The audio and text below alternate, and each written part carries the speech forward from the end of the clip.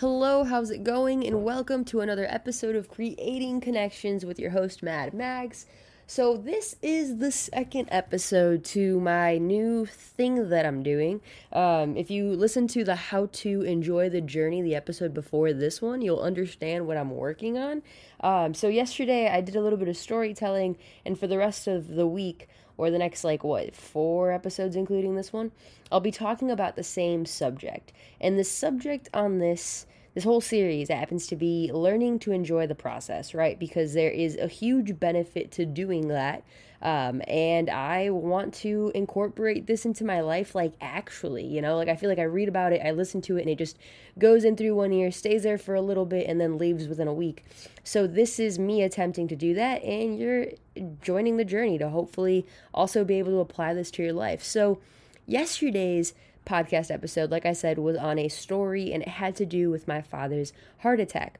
And with his heart attack, I mentioned how he was talking about timing and how there was no better time to basically have it because of the circumstances he was in, right? Like, he was away just a few months ago, and had he had a heart attack there, he was in Mexico, the circumstances would have been totally different. So timing truly played a factor in his story. And it was actually kind of remarkable because he is here today with us, thankfully, because of the assistance, the help, the resources that were around him. And it's truly crazy to put all your trust in timing sometimes, but it just happens to work out nonetheless, right? So this is a concept that I think helps us in enjoying the journey and understanding to enjoy the process more. But I think there's something else that also needs to be introduced because it can't just be timing, right? So today's topic that I want to focus on is something that I read just recently in a book that I picked up. It's called The Secret. And at the beginning, the author is talking about being a magnet, and he's talking about your thoughts. So the more you think about something, the more it becomes what you think about in the future, and the more it becomes your physical reality as well.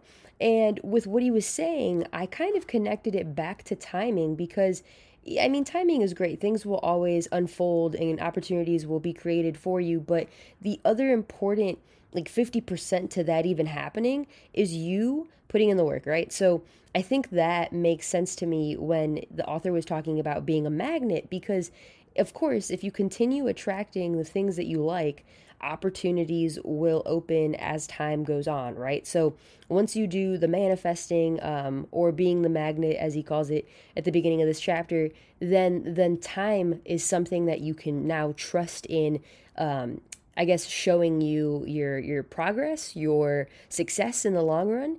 And I believe that if we're able to really understand these two things, right, timing and manifesting, then enjoying the journey actually becomes way easier. And honestly, manifestation is something that I wish I was exposed to earlier as a kid. I don't think I started thinking about it until maybe about a year or two ago because of the books that I started reading and getting interested in, but it has absolutely worked wonders for me. And if you are someone that understands the benefits of manifestation, then you don't need to be sold anymore. But if you haven't tried doing this in your own life, I highly recommend starting, especially with the new year coming up, starting with some goals in mind, writing them down for the new year and some practical ways to get them done, and see where you are in just a month or 2 months time and look at them every single day. And that is something that I did this year finally that definitely worked for me, and it's like a form of manifestation. Like, I 100% had my podcast written down at the beginning of the year, and it took me 6 months to get it off the ground because I wasn't looking at it constantly, but I had people checking in, they knew that I wanted to start one, and that definitely pushed me to finally get there. And now it's become so easy to continue doing because it's something that I'm thinking about all the time, something that I'm putting an effort towards. And that's exactly what the author meant in The Secret by, magnetizing these thoughts or manifesting them and thinking about them often, because it's something that will just become easier as you continue to think about them, right? So if you haven't done that for any of your years or whatever, written goals down, definitely try doing that next year, because it is a form of manifestation in itself.